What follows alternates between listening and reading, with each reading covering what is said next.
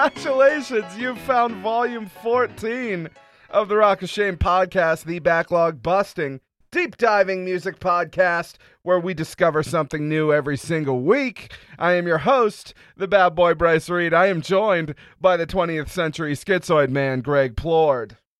Oh, that fits me perfectly. Thank you.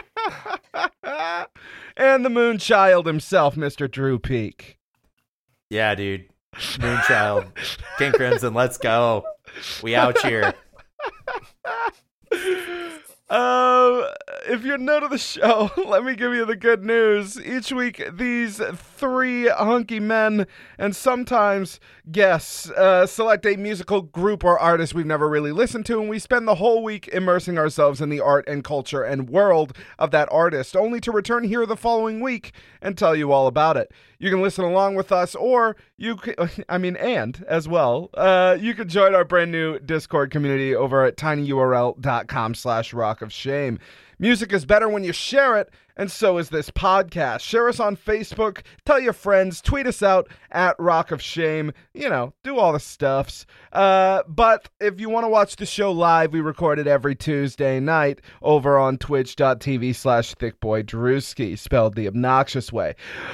Most importantly, just subscribe to the show. Be with us here on any podcast platform that you listen to, and listen along with us every week. We're having a blast over here just discovering new music together week after week after week. It's a wonderful little show and hang out with everybody. Man, we have so much to get into this week, and we are going to get into it, but we're going to start, as we always do, with new music. I'll go first because I very rarely do. That Tenacious D Beatles cover that they dropped, kind of interesting. This is something they've been doing live for years. I have live recordings of this dating back to like 2006, maybe they started doing this. It's a cover of the Beatles' You Never Give Me Your Money / The End sort of thing, with some sort of dirty Tenacious D lyrics thrown in there too. I'm not historically a huge fan of the Beatles' output, and so it's not exactly a meeting of minds for me. But I always appreciate new Tenacious D stuff, even when it's kind of silly. And the last few outputs that they've done, they did that cover of Time Warp and stuff like that. They seem to be on some sort of recorded covers kick, perhaps because they find that it does really well from a social media perspective, if I had to guess. And so they're putting out a bunch of these sort of covers of well-known songs. This one, again, kind of a layup because they've been doing it live for years. But it's pretty good. If you're a fan of either one of those acts, you can go and check it out. And it's worth listening to. Other than that, I didn't really get to much new stuff this week. We're in the run-up to this show that we're doing in just a couple of weeks, and so most of my music listening time is listening to my own fucking voice, so I can remember some of these lyrics that I haven't sung in 500 days. So let's see. This week wasn't as big as last week, where last week just had a ton of releases. Yeah. But there were definitely some highlights. The Tenacious D cover I actually did put on my playlist here. Another couple of singles that came out that I really enjoyed was a new Common single, Imagine, featuring PJ on the chorus. She's really phenomenal there, and Common, of course, having the socially conscious lyrics that he does. Mm-hmm. It's a very dope, soulful rap tune. Nas also came out with a Spotify exclusive with Corday and Freddie Gibbs called Life is Like a Dice Game. That was pretty old school East Coast sounding, and I loved all the verses. Everyone did a fantastic job on that song. As for albums that came out, the one that stood out the most to me was the Mallet Brothers with Gold Light. The Mallet Brothers I've only recently gotten into thanks to the single that they did with Spose last year, Off Road, which was a fantastic song. And Mallet Brothers are kind of more along the lines of bluegrass, folk rock kind of fusion for the earlier discography, but this one they go really electric, a little bit of southern rock influence, a little bit of Springsteen, Heartland rock kind of stuff, and the album I think is phenomenal. Jonathan Weinman continues to again, just kill it on the production end of things. He is truly Portland, Maine's like secret weapon in terms of producing. It's easily a top 10 record for me of the year so far. And actually, one last single I want to mention before we get to Drew is Once Human, who are kind of a melodic death metal, groove metal band, and I've liked their last 2 records. They are coming out with a new record in 2022, and they just released their first single called Deadlock, featuring Rob Flynn of Machine Head, and this one kind of features a little bit more of a djenty groove metal style. The vocals on here are really solid overall. The guitar solo is nice. Rob Flynn, his voice has kind of been on and off with Machine Head for the past few years, so his feature on here is kind of bizarre with his faux rapping. It's not bad, but it probably could have been done without. But overall, it's, I think, still a good song that is worth at least checking out, and I can't wait for Once Human's album, even though I don't understand the releasing a single in July and then the album's not coming out until February of next year. It just makes my impatience all the more vicious and aggressive. Wild. Although, I mean, Anyway. I guess that's better than Silk Sonic releasing a single and then never releasing the album. Yeah, I don't know what the fuck is going on there, but of course, the Is thing that with 6 months ago they put out that song? I'm like, what the fuck? Yeah, it came out back in it came out back in March. It's only been a few months. But it feels like forever because everyone's like, dude, this song is fucking phenomenal. Where's the album? And then Anderson .Paak and Bruno Mars are just dicking around the entire concept. I'm like, you guys are assholes. Give us what we want. It's like they've got all this momentum behind it, and they're just like, no, we'll just do nothing because it doesn't matter when it comes out. People will buy it either way. So It's like they performed at the BET Awards not recently, and they just literally did the song again. I'm like, that's nice. But what's next? What's next? It's got to be partially labels too, though. sure. I mean, yeah, probably. no. I wouldn't Probably be being shocked held if back by the fucking labels, dude. They always do that kind of shit in LA. Yeah, I mean, Bruno is. I think both Bruno and Anderson are on different labels. I'm not sure if they're both on Interscope or not, but I'm pretty sure that actually would probably play a part in it. Probably. Yeah, the bigger the label, the longer it's going to take for a fucking release. Like, And Yeah. in the case of Bruno Mars, yeah, especially since he hasn't released anything since like 2017. Yeah. So Drew, But- Drew, you got it. Did you bring in anything new? yeah, I did a lot of like going back into time over this weekend, partially because one of the acts that I saw in New York when I was down there was Oscar G, who is like, as far as house artists go, he's one of the older ones who's just been around for a long time and has stayed consistently like just like a legend basically, and he's based out of Miami. He takes a lot of like really tribal and like Latin type stuff and influences that into like this very dark dance floor kind of vibe. It's super fun. It like we were like some of the only white people on this boat. Like it was all just like a very Latin, like a very Latinx crowd mixed with like some black people and stuff like that. Tons of break dancers, lots of young people and old people like alike. It was such a great crowd. But it inspired me, and I just started going back into time listening to stuff. But like on my way back, I found out that my buddy Brandon, aka Tumbledown, a local artist of Portland, Maine, released a new house track single, and that I listened to that on the way up. The artist's name is Tumbledown, TUMBL space down, DOWN. The song's called "Hold Tight," off of Therefore Records. Also based out of Portland, Maine. Just a nice, like housey track that you definitely should go check out. Support your local artists. I now have saved for later, and I'm going to request that you send me the artist you were just describing there with the Latin Oscar tribal G. sounds there. Oscar G, dude. Yeah. Oscar he's G. he's a legend. He's up there with like Carl Cox and John Digweed and all these other like artists that have just been around for decades that are still just like monsters on the turntables and just kill it. But the other artist that I basically discovered, I was listening to Hip Hop Nation on Sirius XM on the way home, and basically just like me and my buddy Tyler were like going like, like, because a lot of it was just really mainstreamy rap, and like some of it I really like, some of it I'm just like, this is just too boring for me. Like, but this one artist came on, and I was just like, yo, this is sick. What the fuck? And me and Tyler were just both vibing out to him, and he's a kind of a new artist, and he just was very unique, but they gave him the cred, and I think he's New York based. The artist's name is, I might be mispronouncing it, is Jiao Draft Pick, like JAEO space Draft Pick, DRAFTPICK, and Kuda Boy, KUDABOY, and the track is called Oxtail Gravy, and it's just super vibey. Like the hook is really good, like savory, like oxtail gravy. Like I love that. Like that's like one of the lines of the hook.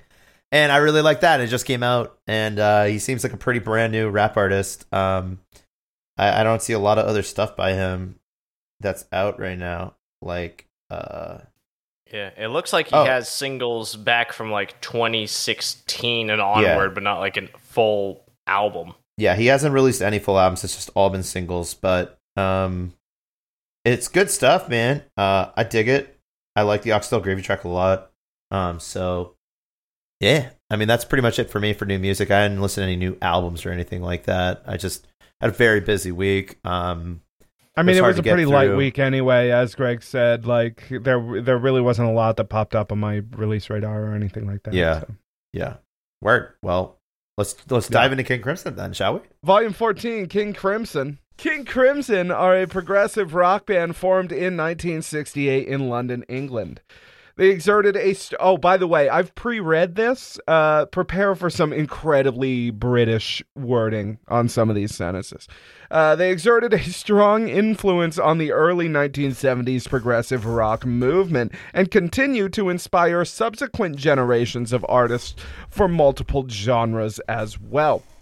Guitarist and primary composer Robert Fripp, the band's only remaining founding member, has acted as the driving creative force throughout its history. Although this causes him to be viewed as the band's leader, Fripp himself shuns this label. King Crimson has earned a large cult following and were ranked number 87 on VH1's 100 Greatest Artists of Hard Rock. Initially considered one of the seminal founding bands in progressive rock, the original King Crimson influenced and altered the music and approach of contemporaries such as Yes and Genesis. Despite this, Fripp in particular has often distanced himself from this genre. Crimson has drawn inspiration from a wide variety of music over the years, keeping their work fresh by incorporating elements of classical music, jazz, folk, heavy metal, gamelan, industrial, electronic, and experimental music. Founded by Fripp and drummer Michael Giles, bassist and singer Greg Lake, and multi-instrumentalist Ian MacDonald, and lyricist Peter Seinfeld, from the ashes of the psychedelic pop trio Giles, and Fripp. It's like the law offices of Giles, and Fripp. The band initially focused on a dramatic, doom-laden sound rich with layers of melloton strings, flute, and Lake's distinctively powerful vocals. Their debut album, In the Court of the Crimson King, in 1969, remains their most commercially successful and influential release, with a potent mixture of jazz, classical, and experimental music. Their visibility increased tenfold following an opening act slot for the Rolling Stones at Hyde Park in London in July of 1969. Following the sudden departure of MacDonald and Giles, Fripp and Seinfeld assumed direction of the group for In the Wake of Poseidon in 1970, the chamber jazz-inspired Lizard in 1970, and Islands in 1971. In 1972, Fripp changed the group's instrumentation and approach, bringing in new players, including bassist John Welton and drummer Bill Bradford. Drawing inspiration from European free improvisation, swapping saxophone for violin in the person of David Cross, and developing ever more complex and clever compositions, they reached what many saw as a new creative peak on Lark's Tongues and Aspect in 1973, Starless and The Bible Black in 1974, and Red in 1974. Fripp disbanded the group in 1974. In 1981, King Crimson reformed with another dramatic change in musical direction. Fripp and Bruford returned from the previous band, and for the first time, a second guitarist in the person of Adrian Belew, who also sang his own lyrics, was incorporated.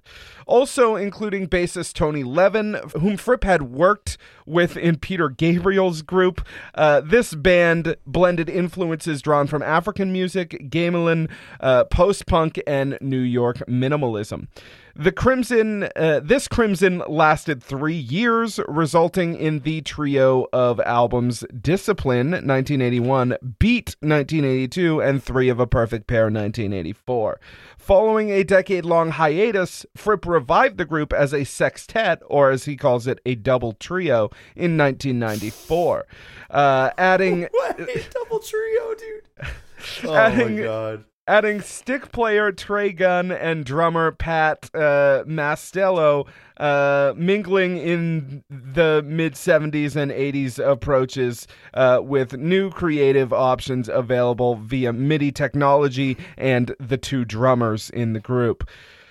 This revival resulted in another 3-year cycle of activity, including the release of a new album, Thrack, and multiple concert recordings. From 1997 to 2000, Fripp formed several smaller configurations of musicians and the larger band to explore different approaches to their music.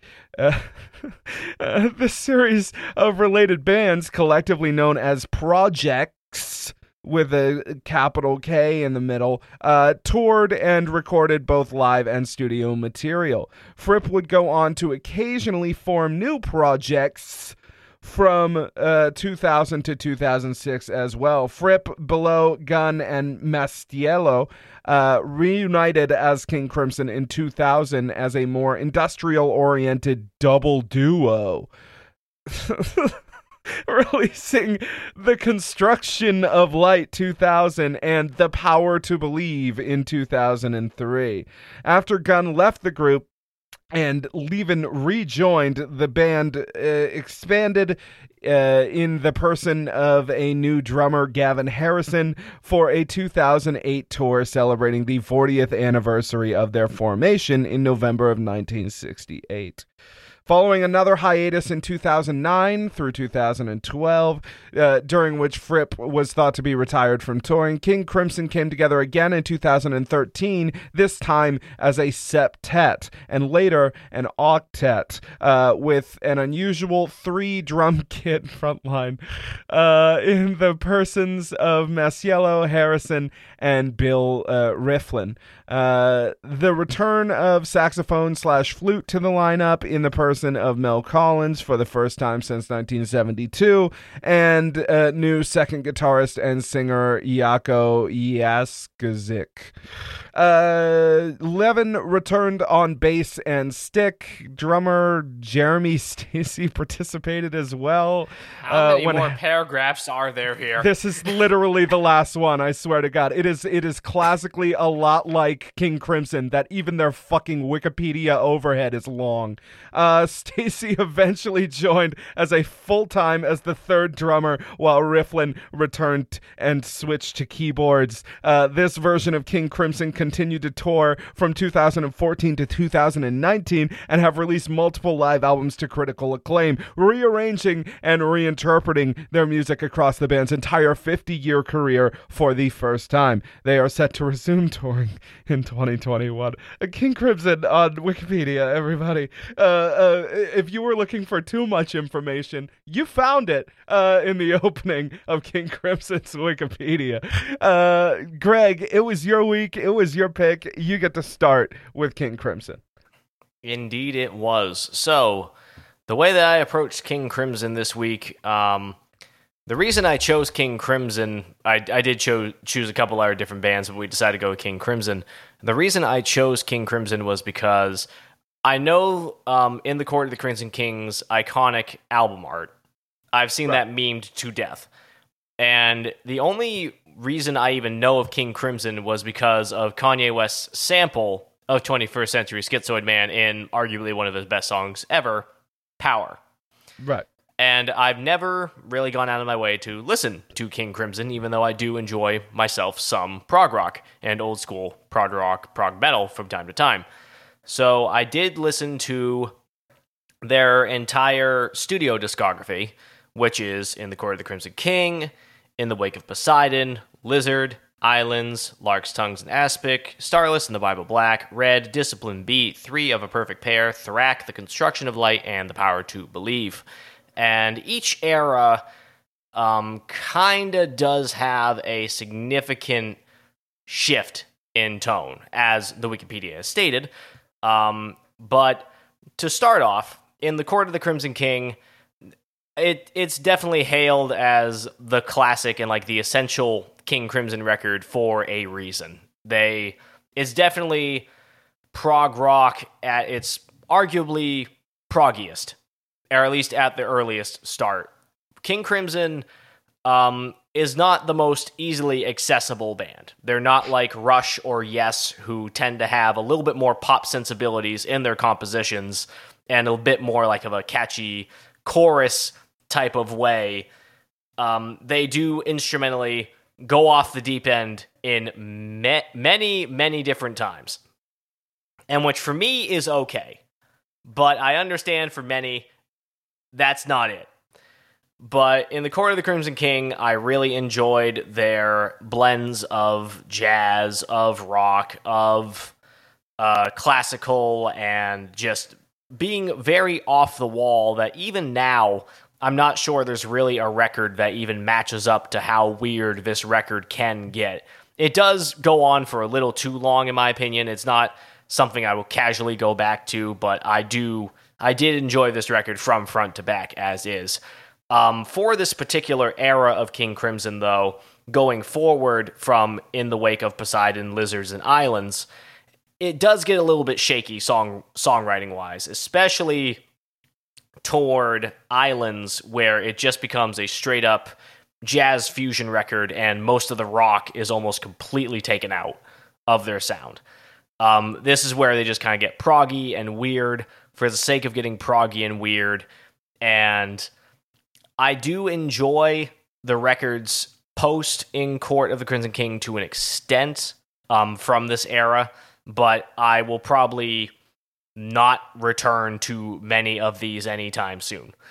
So the 70s era, those first four records, In the Court of the Crimson King, easily the classic one. The other three afterward, take it or leave it, personally for me. Some of the compositions just kind of are the musicians, like the band for musicians kind of thing, and not really the band for like a nice audience kind of thing. It's definitely, hey, if you like this weird composition stuff, then you're really going to love what we're doing, because otherwise you're not going to get much of a catchy fucking riff for the next like 7 minutes. After that, though, when we get to the Reformation in 1973 with the Larks, Tongues and Aspic, Starless, and Bible Black and Red, I think that's probably the strongest trilogy of records that they have, especially because of the sort of Middle Eastern influences on the compositions, the more improv, free jazz kind of style that they approach with. But at the same time, there are some songs that are a little bit more condensed in the 4-minute, 5-minute territory. They aren't afraid to actually condense things down. I like how dynamic a lot of these records are. I like how, especially the drummer during this era, whose name, unfortunately, I forget because the King Crimson's gone through so many goddamn band members. The drummer during this era in particular is absolutely phenomenal. He is fantastic. His solos throughout here are great. the way that he just approaches his drums in a more musical sense, along with everything, is great. But Lark's Tongues and Aspic, I really enjoy. Starless and Bible Black, for like the first 7 tracks, it's much more condensed and kind of more straightforward than most other King Crimson records. And then the last 2 songs are just instrumental, 8 to 9 minute, just going the fuck off King Crimson style, in which, you know, if you don't like that, it ain't gonna win you over. But if you do like it, they're fantastic. And Red, I think, just combines sort of everything that they did in those past 2 records, refines it a little bit, makes it just slightly more straightforward in the compositions, but still keeping that prog element there. And Red, I think, is probably my second favorite record. It's easily one of the heaviest records that they've done, but it's, I think, the most consistent record that they've done up until this point. It's easily probably the most consistent listen front to back, where in the Court of the Crimson King, I did like it, but God, does it get fucking weird from track to track. And Red probably is, it still gets weird, but it's still like probably the most enjoyable front to back. The 80s era, surprisingly not terrible, considering all the artists we've listened to that have gone into 80s, and we go, Jesus goddamn Christ. And unfortunately, I do know plenty of prog rock bands who joined the new wave era in the 80s that just do not mesh at all. Take a Yes, and I can't remember what record it was with Owner of a Lonely Heart, but that record was straight fucking trash. And unfortunately, a couple other prog bands did not age well during that era as well. Rush, I think, is probably the only one, in my personal opinion, that sort of came away unscathed, at least during the early 80s. Late 80s, it kind of got a little bit stale. But the 3 records that King Crimson did, Discipline, Beat, and 3 of a Perfect Pair during this era, are not the worst 80s records I've heard. And I think it's because King Crimson still, despite the production of the 80s, their songwriting is very much still weird. And I think it kind of works to their advantage with the production. They have some really interesting compositions on Discipline in particular, where it does take much more of the Middle Eastern influences and brings it much more. I mean, Discipline is, I think Beat might be their shortest record, but Discipline is literally like, despite the expanded version here on Spotify, it was originally like less than 40 minutes. It's a really straightforward record for them. Yeah. It does kind of go on a little bit, but I mean, the sounds that they're exploring on here and the rhythms that they're doing are really interesting. Beat and 3 of a Perfect Pair, I think, are a little bit weaker in comparison, but there's still some highlights on there that I enjoyed a little bit. Once we get into the 90s and their 2000s catalog, where they do sort of lean more into their industrial exploration that they did a little bit in the 80s, not strongly, but 90s, they kind of go full head on into it. It's okay. I can't say I hated any of it, but I think it's probably the least memorable era for me. There's some good stuff here and there on the albums. I think Construction of Light and The Power to Believe, I think, probably have at least 70% of a good record in there somewhere. But I think just some of the industrial passages that just kind of go on, especially the interludes on The Power to Believe, just kind of are there. They don't really add much. And the compositions, they're all right, but I don't remember a lot of them. You could ask me what song in particular that I liked. Power to Believe, Level 5 is like the only one I can remember off the top of my head.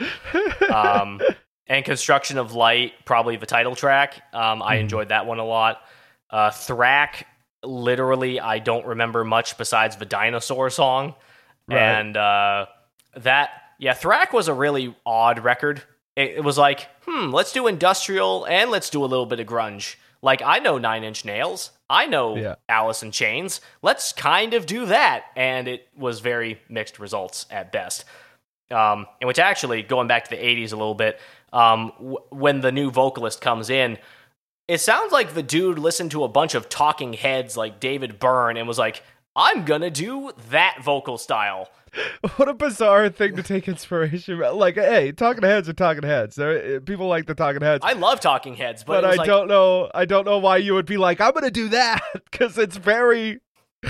Yeah, like, it was blatant that he had clearly listened to some talking heads at some point before recording and was like, I'm going to do that style. And I'm going to do that for the next 3 records, and no one's going to stop me.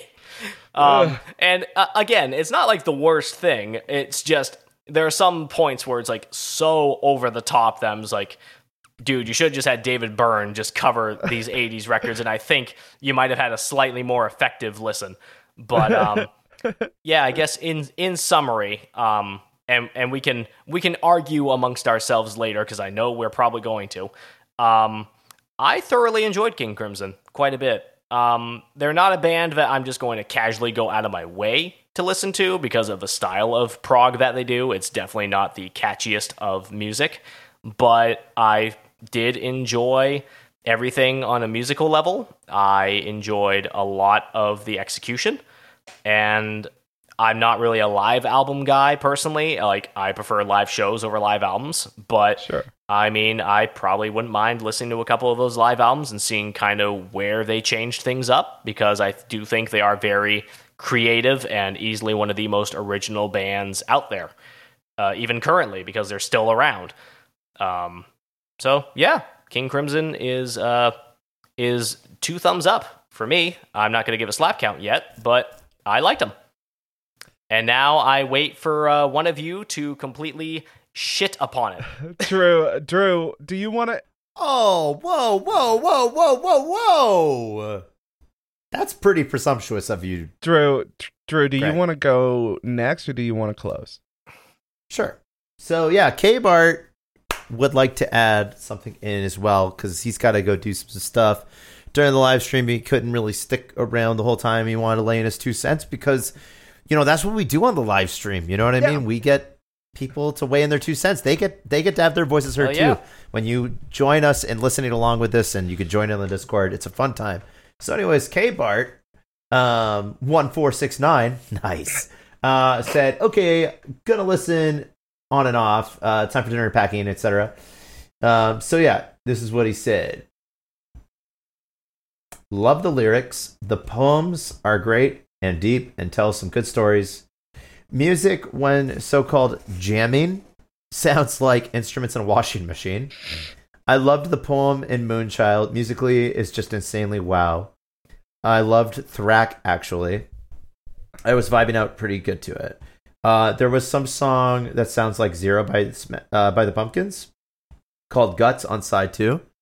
Guts on my side. And then he said 2 slaps from me.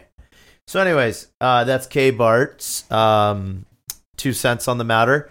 And if you want to weigh in with your 2 cents on when you do a listen through with us throughout the week, make sure to tune into our live stream. Anyways, on to me. Let's see. I listened to In the Court of the Crimson King, or the acronym It Cocked. Yeah, that's a joke in the Discord. It Cocked. So yeah, I listened to In the Court of the Crimson King. I skipped the rest of the 70s with strong hopes for maybe something else in the 70s being all right. And I came back with Red. And also partially wise just because I had a very jam-packed weekend and work week. Yeah. So, but yeah, I came back to Red, and then I listened to Discipline, Beat, 3 of a Perfect Pair, Thrack, The Construction of Light, The Power to Believe. I did not listen to any of the live albums, although in the past I've watched one of their live performances on YouTube.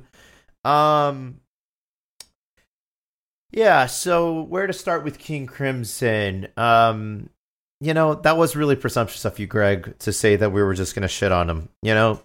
I came in with a very open mind with King Crimson. And there was some stuff that I liked actually quite a bit. My apologies.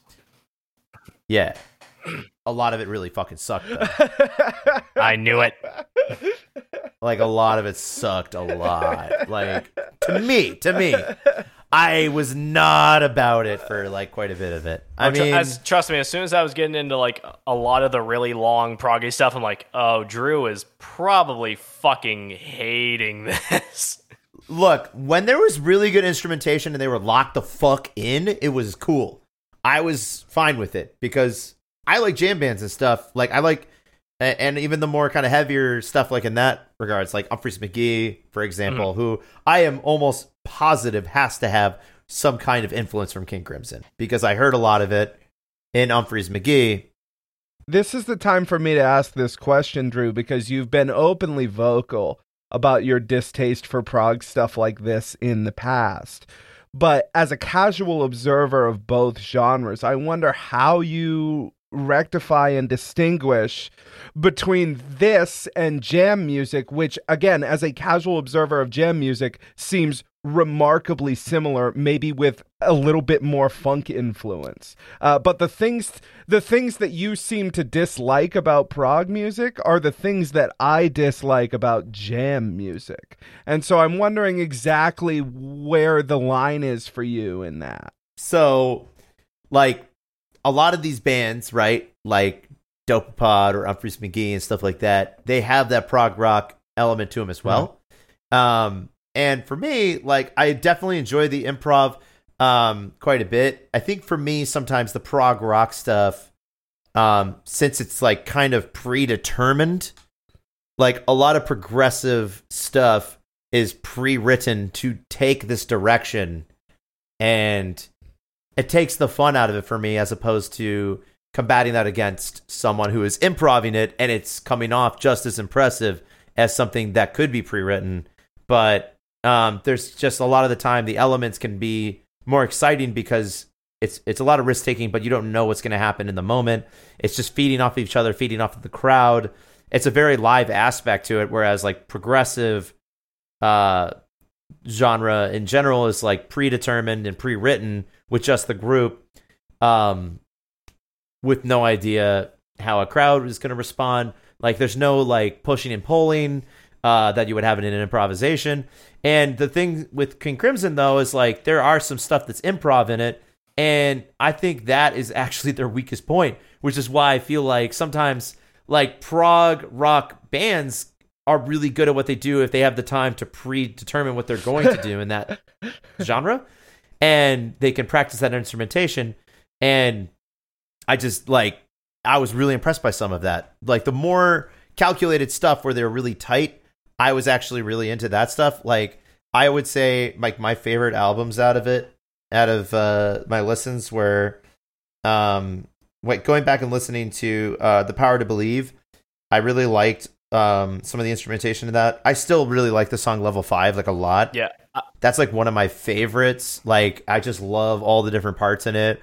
It's a well-written prog rock song. But it's like actually to me like fucking like dope. It has the doom element, it has the industrial side, which I enjoy industrial stuff quite a bit.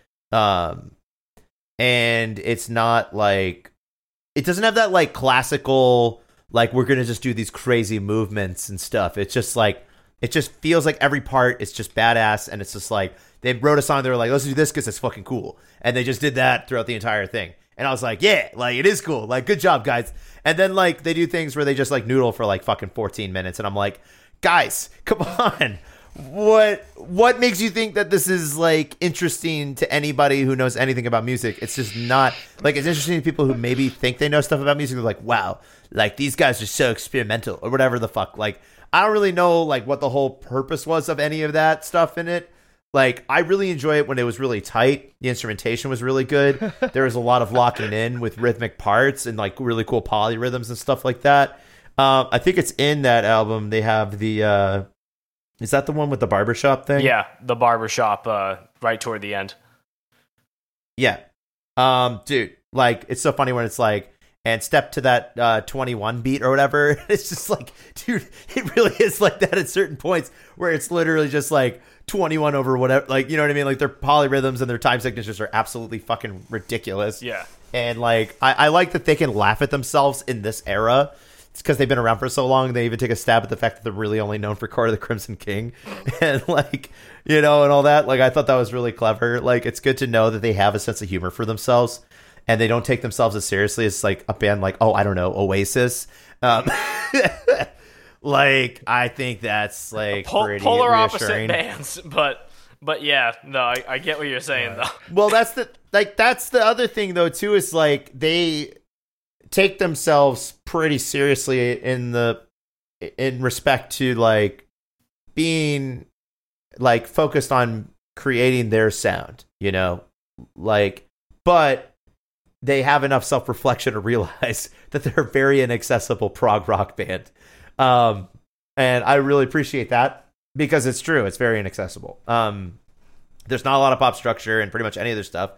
And the songs that I really liked were the ones that had more of that pop structure to them. Just plain and simple. Like, I also really liked. I thought that was a really strong opening in. Was it Three Perfect Pair? No, it was Discipline. Elephant Talk was fucking lit. Like, yeah, no, I really when liked I heard that Elephant song. Talk, I'm like, oh, this is their 80s discography? Okay, let's see where the fuck this goes. Their whole 80s discography was like this weird polar opposite of everything we've listened to in the past, where like the 80s, they actually kind of were dope. Like, yeah. What they had created for their duo or their double trio, what the fuck kind of name they were trying to do. I feel like that's a weird thing. joke. Like, that has to be like some joke that they did to an interviewer or something like that, because these guys do seem like with that barbershop song and everything. Like, I don't know much about them, but I feel like they have to have like this like really sarcastic, like satirical sense of humor to them, because like naming yourself a double trio is like, yeah, I think either Robert, eye rolling or funny. Yeah, like, I think Robert Fripp does have a lot of a sense of humor to himself, because I mean, even recently, and I haven't watched these videos, but I've seen headlines from like various Facebook things that I follow, where Robert Fripp does a cover of like System of a Down or like a couple of these other bands, and the thumbnails look like really weird and kind of funny, and the interviews that he has are kind of, so it seems like Robert Fripp kind of understands, especially since right in the Wikipedia that Bryce read, where he kind of is distancing himself from like, you know, the prog genre as a whole. He's just kind of like, yeah, I know what kind of music we make. We're really fucking weird. Let's have a laugh about it. Yeah. So at least honestly, he seems like a pretty decent dude, all things considered. And in the live stuff too, like, he's the only person sitting down, like, aside from the drummer, obviously, but he's like sitting down like way in the back with his guitar. Like, everyone else is like in a normal position in the band, but he's just like somewhere in the back sitting down in a chair with his guitar. He's not, I don't think he's like handicapped or anything. He's just choosing to just be seated with his guitar at a high energy live show where everyone else is like up front and just like doing their thing. And he's just like bulling in the back with his glasses on, his curly hair, just like playing guitar. Even when he takes his solos, he's just sitting down, just like doing his thing. And I'm just like, dude, this man is fucking weird. But like, that's the whole band, is like, they're just fucking weird. And like, I'm all right with that, honestly. Like, I don't really have any issues with it. It's just not really, like, again, like, a lot of it's just not my taste, like, for listening purposes. Like, I liked that Elephant Talk song. I like Level 5. Like, I like their more tighter instrumentation that has more of a drive to it and kind of hits a destination and doesn't fiddle fuck around for like half the song and shit. But like, I think like also a lot of my preference in like the jam band music too has changed a bit, like where I've gotten more picky in that regard too, where I like more of the jam bands that have more, maybe like a little more of the prog rock element into them. But they also do really solid improvisations where it kind of goes somewhere, and they don't really like just really open up and noodle. Like I don't like Fish, you know what I mean? Like, there's like a couple other jam bands I'm just really not that into, that just kind of like that band Twiddle. Like, I don't really like a lot of these bands that kind of just sit in spacey areas for a really long time. I'm like, yeah, okay, like this would be really fun if I was really fucked up and I needed like a break from a beat and like basic music and stuff. But like, I don't know, when it has more instrumentation, everyone's locked in, it kind of is going someplace. They have an idea of where they want it to kind of go, right, and they're like doing that. I like that more. So it's just like a lot of the time with a lot of prog stuff, it just kind of unintentionally, just for the sake of just like doing it, goes a really long time and adds a lot of parts to them that feel like they don't need to be there for me. And that happened with King Crimson like a lot, like where I was like, this doesn't really help the song. It's just like an interesting part, like if that makes any sense. Like, yeah. If I may add, because I think I might have another interpretation of how you're saying it, especially with comparing jam and prog, is that with jam, usually with jam bands, at least how I've listened to it, they always sort of keep that familiar element in the original song wherever they're jamming, and then they'll throw something on top of that. Whereas with the prog music, like King Crimson, and especially the earlier records, they will go off on extremely different tangents without really any consideration of, is that transition even good? Like, is this going to even be kind of cool or not? Whereas with jam bands, it's kind of like improving already over a familiar element that you probably already enjoyed from it. I mean, yes and no. Like, that's true with like older jam bands like the Grateful Dead. But like I was listening to a podcast with like this band called the Disco Biscuits that is probably one of my favorites, just because the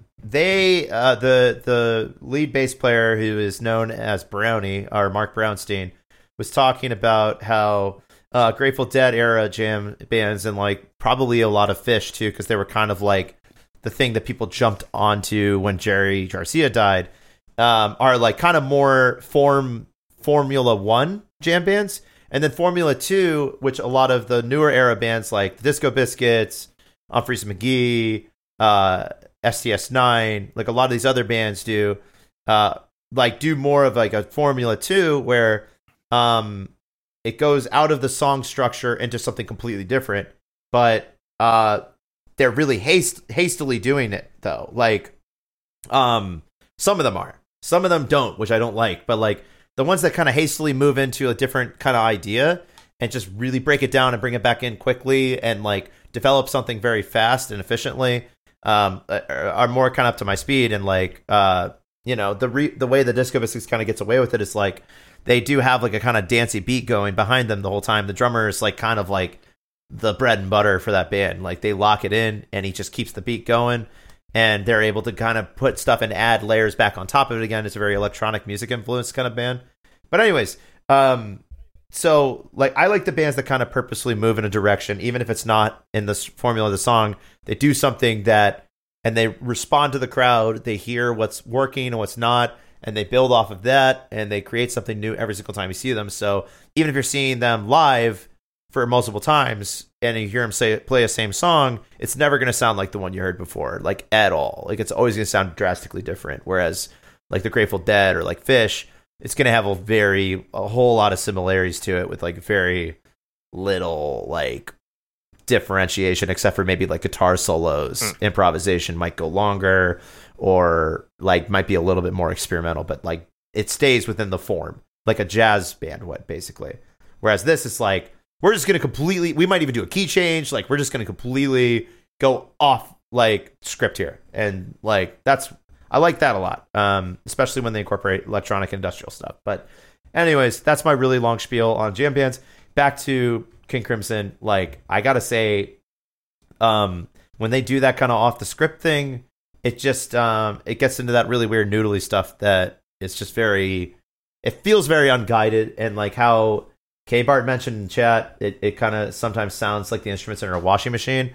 Like that's that level of improvisation that like stresses me out, because I'm just like, it doesn't feel like, it feels so freeform to the point where it's just like, it's not fun to listen to.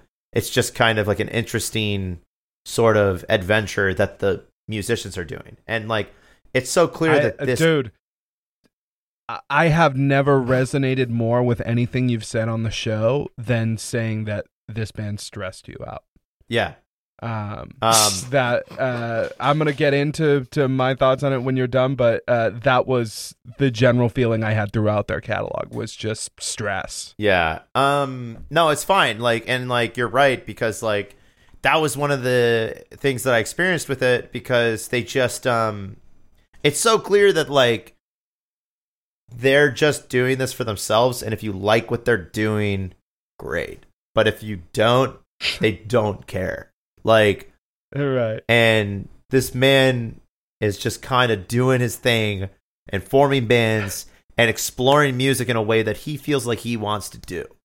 And Sure. that is so like unapologetically brave of him to do that. And like, I really do appreciate that as far as that's concerned, because it allows for a lot of stuff that people could take inspiration from and do better in the future. Because Right. I don't really think it's very good. Right. In like some of the stuff that he was doing. It just was like very like it was very risky, and it was just kind of like, buddy, like, and it just would fade out a lot of the time too. It would just be like, that's it, that's that one. There wasn't like a purpose to it. It wasn't like it was fading into something meaningful. It was just like, that's the end of that shit. Like that project is done. Next song, go. And just completely different thing. Like, how hard is it to put a bop bop ba bop bop bop at the end, you know, like just to finish it off, or just something that kind of meaningfully faded into the next song or something. Like it was just kind of like they were just doing their fucking thing in the most unexpected way, and like that was crazy as fuck and like very experimental. I probably some of the most experimental shit I've willingly listened to for a long period of time and not strayed away from. And I gotta say, like, patiently going through that and just trying to get through all that shit without being like, this is boring as fuck, and like going on to the next thing like I normally do when something gets to the point where I'm just like, all right, I've had enough. Like, I went through it and was just like, wow, like I was disappointed. Like, like, you know, like I just like, I was really hoping that it would do something and it didn't. And I was like, all right, well, damn, man, like, fuck. Like, and I wanted to like blame it on the fact that my week was like really depending on me to have time to do things and stuff and like being prompt about stuff. But dude, like I did a lot of my listening to this stuff when I had the downtime, and I had a lot of the downtime. And even then I was like, man, I feel like this is just a waste of time. Like, for some of the stuff, like, I'm not saying all of it. Like I already mentioned, there's definitely some stuff in it I liked. It's just like, right. There were large chunks where I was just like, these guys are just kind of just doing their thing, you know? Like, and I don't really know if they even know what the fuck's going on, but they're fucking doing something, all right. And they decided to hit record on this. Wow. Like, that really happened. And like, I'm not saying it's all like that. It's just like, there were definitely some things in there where I was just like, I don't really get why they thought that this was something that needed to be on the album, especially for 15 minutes of the album. Yeah. Like, I think probably the perfect example of that was probably the album Red, where some of those songs just like were so fucking long. And I was just like, man, imagine seeing that album on vinyl and being like, you know what? I liked 21st Century Schizoid Men. I'm going to give them another listen. And then you hear all of that for over an hour, and you're just like, wow, I can't believe I bought this. You know what I mean? And the fact that that's like one of their most popular albums makes me think that a lot of King Crimson fans aren't that smart. So anyways, that's pretty much my 2 cents on it. Bryce, what did you think of King Crimson? Oh, it's my turn? Yeah. I feel like the kid who didn't do the reading, because I listened to In the Court of the Crimson King, 1969, Lizard, 1970, In the Wake of Poseidon, 1970, Islands, 1971, Lark's Tongues in Aspic, 1973, Starless and Bible Black, 1974, and Red, 1974. And then I promptly tapped out. Mostly because I was really, when I would listen to King Crimson, I would want to die. And it just wasn't a good feeling to listen to them because I wanted to die so much while I was listening to them, you know? Like, I would put on one of their songs and start listening through it. And then as I was listening through it, I would think to myself, I kind of want to die, because this band is Nissan instant ramen, man. It's fucking oodles and noodles. It's fucking ridiculous. In like the worst way. I found. I mean, even the and it's telling that their Spotify like top 5 or whatever is 5 songs from Court of the Crimson King, and then I think there's one from Red, maybe. And you can tell, you listen to that record, and it gets to fucking Moonchild, and oh man, I have so many things to say about this record. It's this band is just exploding. My God, you get to like Moonchild on that record, and it's like, fuck me, man, holy shit. What's the problem is I'm saying these things, and these are things I would say about a band that I thought was really good, but I feel the opposite about this band. I think they are completely capable of writing good songs. I just think they have absolutely no interest in doing it. And instead spend all of their time on this relentlessly masturbatory campaign of proving that they can noodle the hardest out of any other band in the 70s. And I love 70s rock music. It's maybe my favorite era of rock music. I like the first 2 Queen records, which are very prog rocky, but they still like write songs and shit instead of just going on these jazz escapades for fucking 14 minutes. It's pretty freeform even for jazz, to be honest, like with some of that shit. And like there were I went back and forth between being like, this is either the most humorless, pretentious bullshit I've ever listened to, or this is the biggest fucking joke record in the history of recording. And everyone just took it seriously, and he was like, oh, okay. Because there are huge lengths of this record that are just like a drummer playing out of time for like fucking 2.5 minutes, and then the little flute guy comes over and goes boop boop boop boop boop boop Christ, boop boop. it's called polyrhythms, okay? that only he hears. That only he hears, by the way. He's the only one that hears those polyrhythms, and then the band is all on different time signatures too. Bruh, if the flute bothered you, you would absolutely detest Jethro Tull. Oh, I do. Okay, I do hate Jethro Tull. I love Jethro Tull. So of course you do. Yeah, like I understand how this could be some people's thing, but like jazz, to point on the jazz, there's a lot of jazz on what they do. Jazz has this notorious reputation for being the music that people who want to seem smart say they like, even though they don't really understand it either. King Crimson is that band, man. Everyone I found, because I got to the end of Red, and I was like, I'm gonna go on YouTube and listen to some fucking nerds tell me what they like about this band, because I don't like anything about this band. And so I listened to a bunch of fucking YouTube nerds talk about King Crimson for like half an hour, and it struck me entirely as jazz head stuff. And like there are people who legitimately like jazz, not putting down jazz. There are people who legitimately like this type of music, but almost everybody I found, almost, which is why I think you probably responded to this better than either Drew or I did. But I'm also like fully aware of jazz music and like have played a lot of it, and I'm even like, okay, King Crimson, relax. Like I mentioned, King Crimson is not a band I'm gonna go to casually. King Crimson is not a band that I'm gonna go to ever.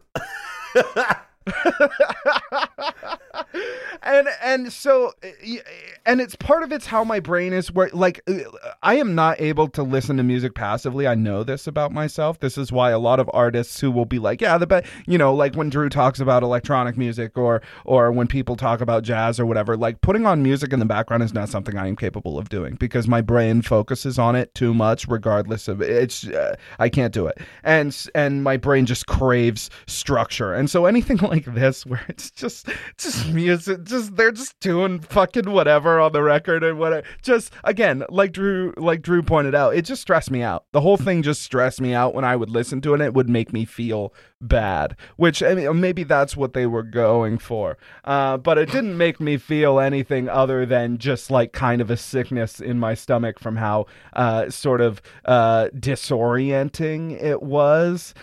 Which again, I understand, like you can want to push new boundaries or whatever, but I didn't carry on after 1974 into the other iterations of the band. First of all, because damn, that's where it was actually okay, though. That's the part that I'm really bummed out about. About to say their 80s discography is actually where I think you would actually be okay with it, because they actually condensed their sound down a lot, more lot. structure. It would have been way more listenable.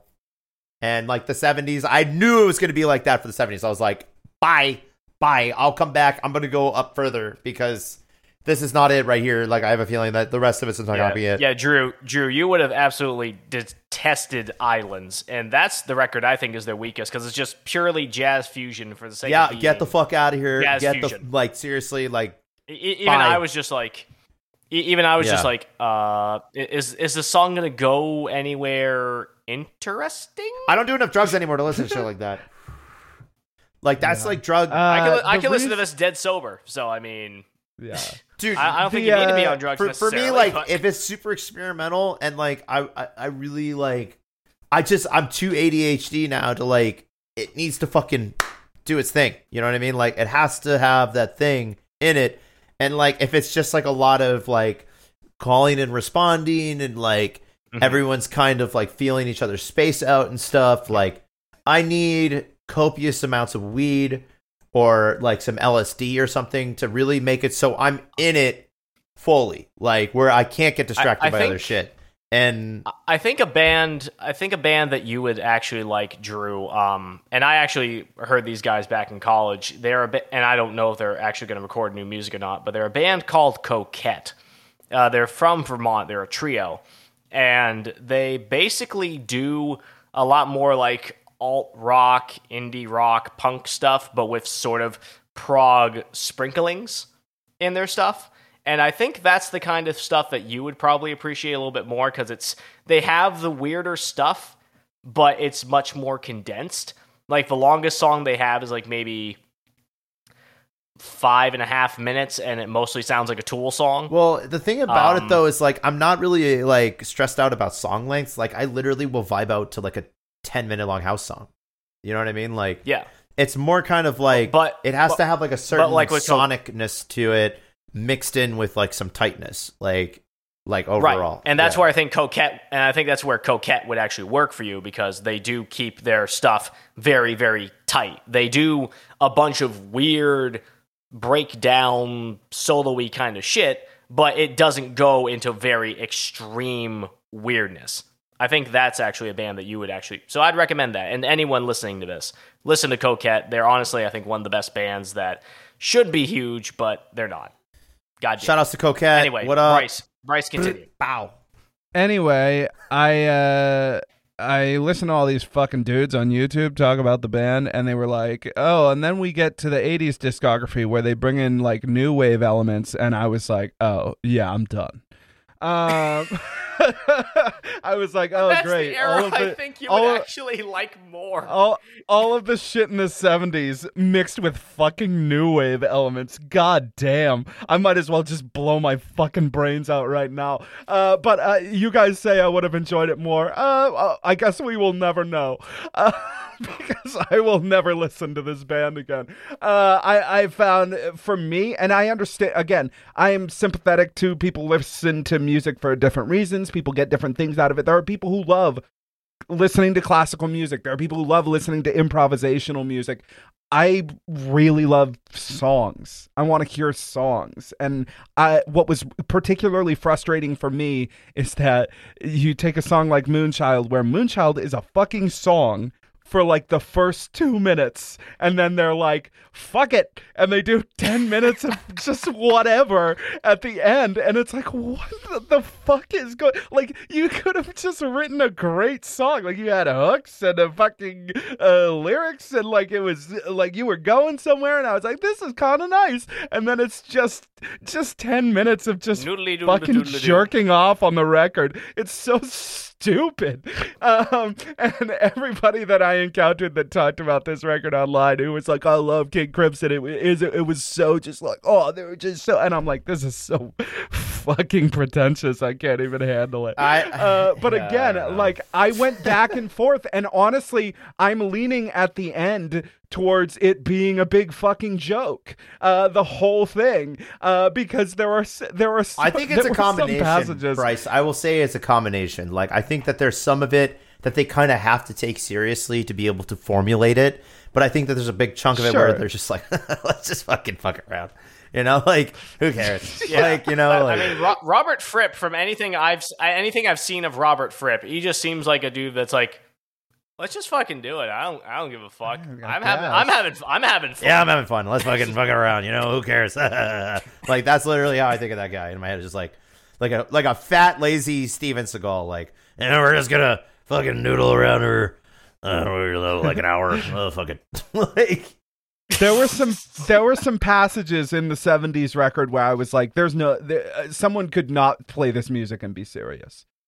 Because there's just no way. It's fucking so goddamn stupid, the whole thing. The part that sucks the most, though, is that there's a lot of people that are really, like, saying, like, when they're hearing this, what a bunch of geniuses. Like, these guys are fucking brilliant for doing this. And it's like, I mean, I guess, like, they're pretty famous for doing this. Like, that's kind of crazy. That is pretty ingenious that they did that and got really famous. Like, that is pretty ingenious. Well, I just this is kind of my closing statement. I want to point out that I appreciate the musicianship of the band. I also don't care that the parts are difficult to play or whatever. I could not care. And granted, I am, as a musician, I come from a very privileged place of being a vocal performer. 90% of playing my music, to the degree that I do, is literally just like intuition-based instrument, right? And so I don't sit back and go, oh no, you have no idea how hard it is to play that line, dude. He's like a fucking genius, bro. Because like, it doesn't mean anything to me. It doesn't mean anything to me at all. And so while I can sit back and be like, yeah, they're probably pretty good, some of these sounded kind of difficult to play, I guess, but as far as like that part of it, which definitely seems like it's a big part of it for King Crimson fans, I'm like, I don't care. So yeah, like, the way that I view King Crimson is that, like, in comparison to a bunch of other prog bands that came like after them, they're definitely like a very technical musician's favorite kind of band.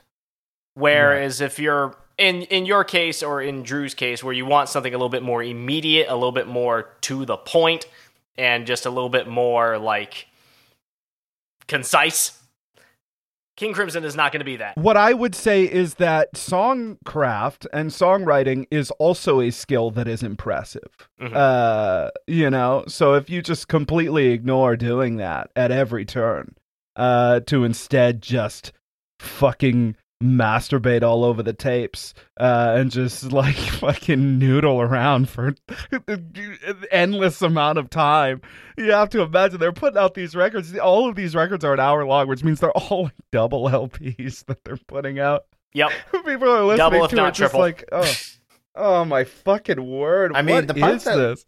I don't know. It's just like the part that really just kind of like does it for me. It's just like where some of the things are labeled as improv, and then when I listen to it, I'm like, yeah, I believe it was improv.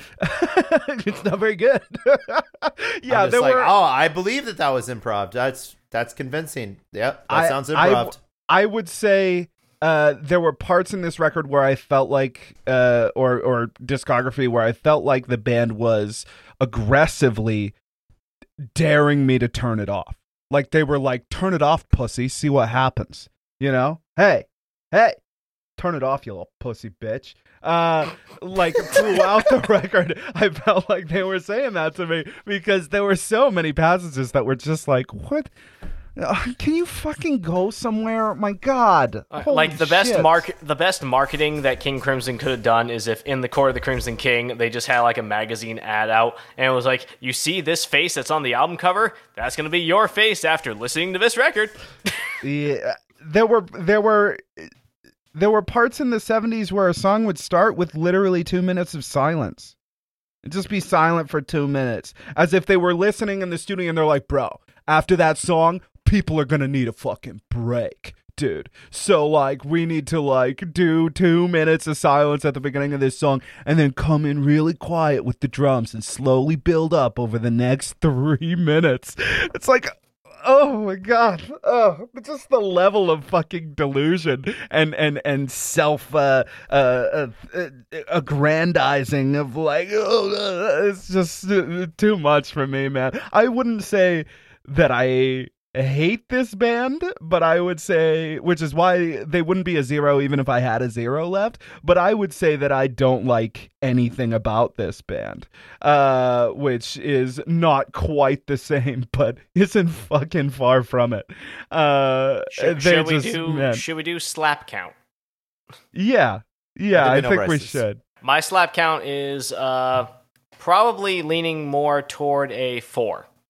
Just because I do thoroughly enjoy what they do. Again, it's not a casual listen for me, but when I've put most of their records on, like I said, some of that 70s era and those first 4 records, I like the Court of the Crimson King. The 3 records that come after it, I've just kind of skipped over. And the rest of it, I've found plenty to enjoy on some level myself, and obviously. And like you said, I think we both listen to it we listen to music in different ways and for different reasons. And for me, I think this style of music just kind of rings a little bit more for me. It's kind of confusing the way that you're talking about it because you're saying that you couldn't listen to it casually. I can't imagine listening to this band in any other way than casually. Like sitting down and focusing on this band would remind me of how they're just like, fuck I guess it. the way I could emphasize that a little bit more, like give it a little more detail, is like I could easily put on a Kanye record. I could put on a Descendants record. I could put on a Boss Stones record. I could put on a Rush record, even a Rush record if I wanted to like label a different prog band, or even a Yes record. Probably far more like, oh yeah, I'm going to listen to this and just put it on and just enjoy it. Where King Crimson, I like it, but for not exactly the same reason, because it's not just catchy, and for me to be like all hunky fucking dory listening to King Crimson. For me, listening to them is kind of like listening to a jazz record. It's just kind of like sit down and enjoy what I'm hearing, but really like just letting it sink in kind of thing. I can't listen to In the Court of the Crimson King or Red casually in the background because it is going to feel extremely fucking weird. And I'm just going to be like, I feel like I missed like the last 3 minutes of this song. Wait, only 1:15 has gone by. Well, what the fuck? But because I actually tried that at work, and I'm like, yep, I can't do it in this setting, so I have to actually just listen to it while I'm driving. But yeah, King Crimson for me is just, I really like the musicianship of it, and I like a lot of the production and performances of it. But I understand like the reasons that you and Drew gave why you guys don't. So I mean, but for me, I do. So it's a 4. I'm a 1. Drew. Yeah, I know, Bryce. I'm giving it a 2, because I, like Greg, would have to sit and like be attentive to this kind of music, because if it was just playing in the background for me, I'd be like, what the fuck? Like, and I would turn it off. I would just be like, this is fucking dumb. But if I'm listening to it, I can understand like where it's kind of going and stuff. And like, especially with the live stuff, like I can at least like, it feels more like an experience. It feels more kind of like you're supposed to be experiencing this thing as it flows, when it does flow, which it flows better in the 80s and like some of the more modern stuff. And that stuff, like I can listen to at least part of it, like all right, but I just it's just not a 3 because there's just not enough stuff on there where I'm like, man, I would just go back and listen to this. Like 3 would be if I would at least go back and listen to it again. I just like you had a record or two that you'd be like, yeah, I could actually return to this on a slightly frequent basis. No, I wouldn't return to it. What I'm saying is that if it came on and I was forced to listen to it, I wouldn't be like, man, like this feels kind of like Oasis, you know what I mean? Like where I want to kill myself, like Bryce does right now. It's more kind of like I can tolerate this, but I don't want to listen to this. I didn't say I wanted to kill myself. I said I wanted to die. Right. Sorry. There is, but anyways, like the thing about it, there's some stuff in it that was kind of a bop where it's like, oh, it's impressive, but it was very rare. Like it was actually more common that I would get something that was like instrumentation wise, like more impressive with mostly everything else we've listened to thus far. But yeah, so that it's 2 out of 5 for me on that one. Just because like not a lot of it was something that I would like come back to and listen to. Like, and 4 is for like if I really really liked it, and 5 is if like it's goated, like it's up there with like obviously the best. 3 is if I would go back and like listen to some of it and it was okay. And 2 is for stuff that I can tolerate and it's not horrible. And then 1 is just like basically Oasis. Somehow Oasis was not your 0. I feel like that 0 is out there. You just got to look for it. We just got to find it, baby. We're going to find it. I promise. You just got to find that 0 out of 5. Bryce already found his. King Crimson scoring a total of 7 points on the show. The first 7 we've ever given, for what it's worth. 1 less than Blowfly, 2 more than Oasis. And I think there was another 5 over here. Drake. Yeah, when we listened to Drake. I think I was the one who even got it to make it up to a 5 because you guys both didn't like Drake so much. Yeah, it would have been rough for Drake without your 3. Let's talk. Drew, it's your week, buddy, to pick where we're going. Oh, wow, next. it is? So, oh, man. You didn't come prepared, did you? No, he did not. Oh, yeah, I did not really come prepared, to be honest with you. Damn. Let's see here. Let's see. We did Blowfly. That was kind of rap music. So we have not done an electronic artist in a while. And I know that would be really exciting for Bryce to listen to another electronic musical artist. I was thinking about Aphex Twin. Because I have listened to a bit of Aphex Twin, but not a lot. How many studio albums does Aphex Twin actually have, though? I thought they only had like a few total. I don't know if you're right about that. Oh yeah, there's 1, 2, 3, 4, 5, 6 studio albums. Oh, I didn't even think he had that many. I thought he only had like 4. Selected ambient works. Yeah, so Aphex Twin is an option. We don't have to go that route. It's very industrial, so I feel like that would really piss Bryce off. A lot. I mean, it wouldn't. If it was industrial or not industrial, if it's fucking electronic music, it's gonna be me sitting there like, yeah. I mean, it's fine for this type of thing. I think. And maybe something would hit me, and I'd be like, no, this was like a whole different deal. It's worth exploring. But I don't think the fact that it's industrial or not industrial or this type of subgenre or this other type of subgenre of electronic music is really going to change how much it appeals to me personally. I'm looking at some other stuff too. I'm going to see if I can find something. Let me think. I was going to recommend Pendulum because they're kind of more like a drum and No. bass. No. I've listened to enough of Pendulum. I know that would be awful to do. They also only have 3 albums, so. So I've listened to maybe 1 album by Fatboy Slim. How many albums does he have? 1, 2, 3, 4, 5, 6, 7, 8, 9, 10, 11, 12. Wait. Yeah. Although one of them is a compilation of just a bunch of different stuff, probably it's probably a mix, like a DJ mix that he probably did. That's like separated by song. There's like 2 of those, I think. Yeah, according to Wikipedia, he has 4 studio albums, 3 live albums, he has a soundtrack album with David Byrne. That's interesting.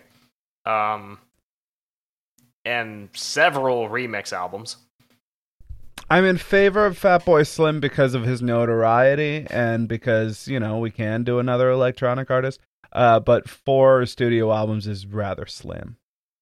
For what it's Oh yeah, that wasn't intended. I know. I'm guessing Crystal Method is out of the question.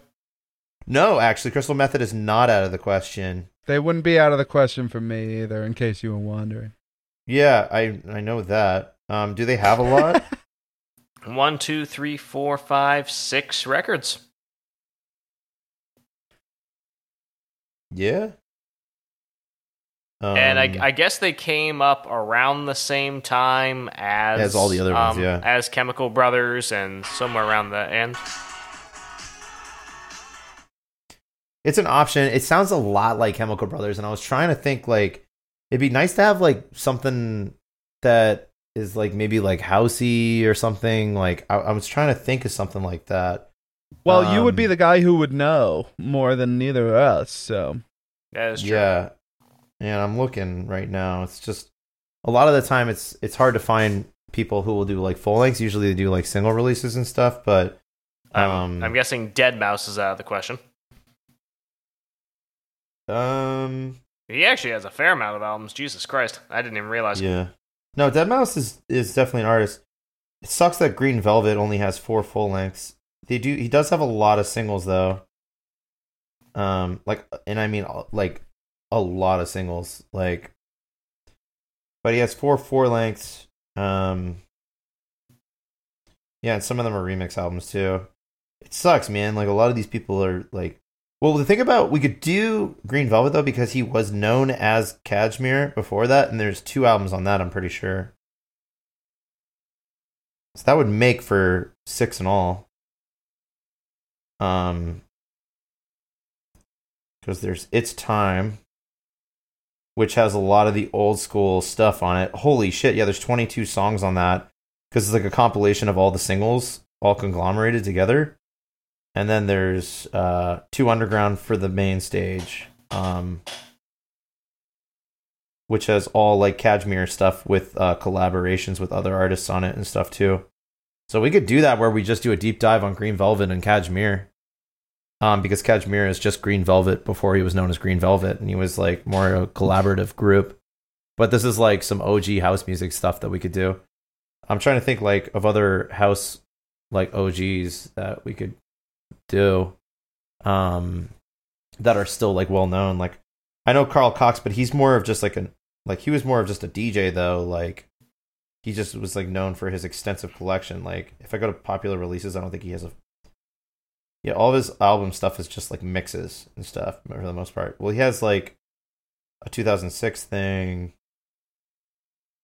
If you're not finding anything that you're particularly interested in or passionate about in the realm of house music, maybe we should move outside of the realm of house music. Yeah, I mean, we could. I was just saying, like, I was down with the Kashmir Green Velvet thing, if you guys were all right with that. I was cool with it. It sounds fine. I wouldn't say it sounds particularly interesting, but it sounds fine. I mean, I feel like you guys might get tired of boom, boom, boom for like the entire week, though. But yeah, probably. I mean, I'll probably get tired of it. I mean, how much for an entire day? How much Kashmir stuff is on Spotify? A lot. Like I said, one of the albums is literally all of the singles. Because, like, that's the thing about house music; it was all released on singles usually. Yeah. Because you're fishing through crates and you're switching them out. You know what I mean? So it's like track here, so you can like bring your vinyl up and just keep going, basically. So that's kind of how they did that back then. So a lot of that stuff's going to be singles. Like, but they've, at least for the sake of Spotify, have taken like a lot of these singles and put them together. It's just like, I mean, the Fatboy Slim catalog is kind of light, but I think Fatboy Slim's probably a better pick than Green Velvet Cashmere. I also have an insanely long week, like, for myself, so I would prefer to do a smaller discog that's more digestible this week. So I'm down with Fatboy Slim if you guys are. Fatboy Slim? Okay. Fucking in heaven. Yeah. Let's go. Fatboy Slim is fine. I think that's a good pick. For sure. Yeah. I think there's some really good songs in his discog. I would say Daft Punk too, because they like split, but I think I've listened to most of their shit, to be honest. They would be disqualified for me. I know Daft Punk far too well. But Fatboy Slim, I literally only know one record, and I haven't listened to that in years. I only remember a couple songs off it. Wait. Yeah, I was going to say, though. Justice has a lot of extra shit, but they've kind of fallen off. They're not really... Yeah. Shall Volume... I think it's Fatboy Slim, buddy. All right, Drew, talk about... Volume go. 15. Drew, talk about your upcoming shows, man. Yeah. All right. So we've got quite a few shows coming up with Drewski and friends. Thursday night, I will be playing at a brand new nightclub's grand opening in Portland, Maine by the name of Citrus. Address is still undisclosed, but it will be available very soon. Like probably the day of. But you can find all that information out by checking out my Instagram page at thickboydrewski, ThiccBoydrewski. Friday night, I will be playing in Portsmouth, New Hampshire at the world famous Press Room, one of Portsmouth's oldest venues. And then Saturday night, I don't actually know any of that. I was just making it up. Saturday night, I will be playing on the Fire stage at Urban Farm Fermentary for a two-stage event that will be going all afternoon into the late hours of the morning, or I should say early hours of the morning, which will be with a large selection of artists that will all be playing at Elements from the Portland, Maine scene. Elements Music Festival is Memorial Day week, or is it Labor Day weekend? Whatever the one is in the first weekend of September in Pennsylvania, and Labor Day weekend. And then we've got next week, Wednesday, July 14th, will be the first of my residencies of Thump Day at the Flask Lounge in Portland, Maine. We'll be playing alongside with Stardust and Tumbledown, who just had a new single release. So that's really exciting.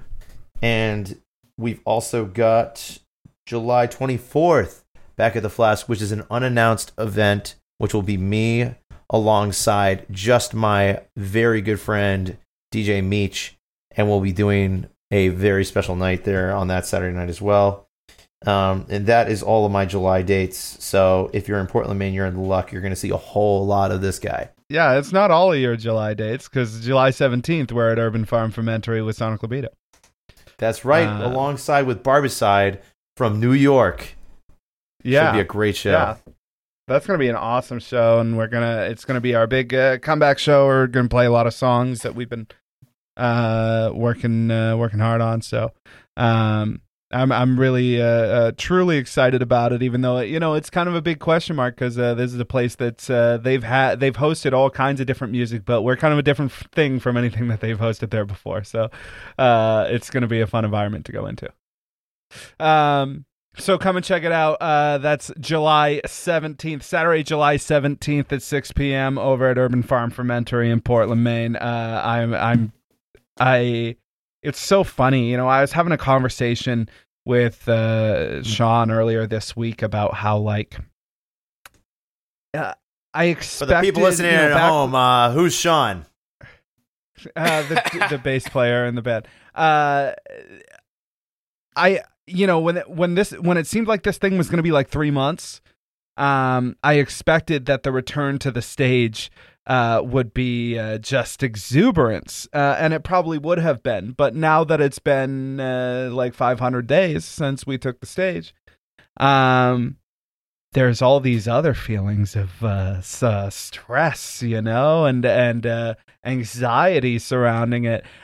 For me personally, that I'm ready to kind of shake off on stage and push into having the best performance possible. And I don't really know how it will affect me when I'm up there. Which is a bit of a combustible Edison, and I think everybody's kind of feeling that. And so I'm ready to go see you guys just even as a fan. So I mean Sonic will be. It'll be Rock of Shame. I'm pretty sure everybody here in Rock of Shame is going to be at the show. So sure, it's exciting. The prospect is exciting, and I'm really looking forward to it. But that's on the 17th. For now, thanks for joining us on this wonderful adventure. We'll be back next week with Volume 15, Fatboy Slim. Please subscribe to the show, tell your friends, share it around. Music is better with friends. That's the whole point of the show here. But for now, and until then, your favorite band is out there. Go and find them.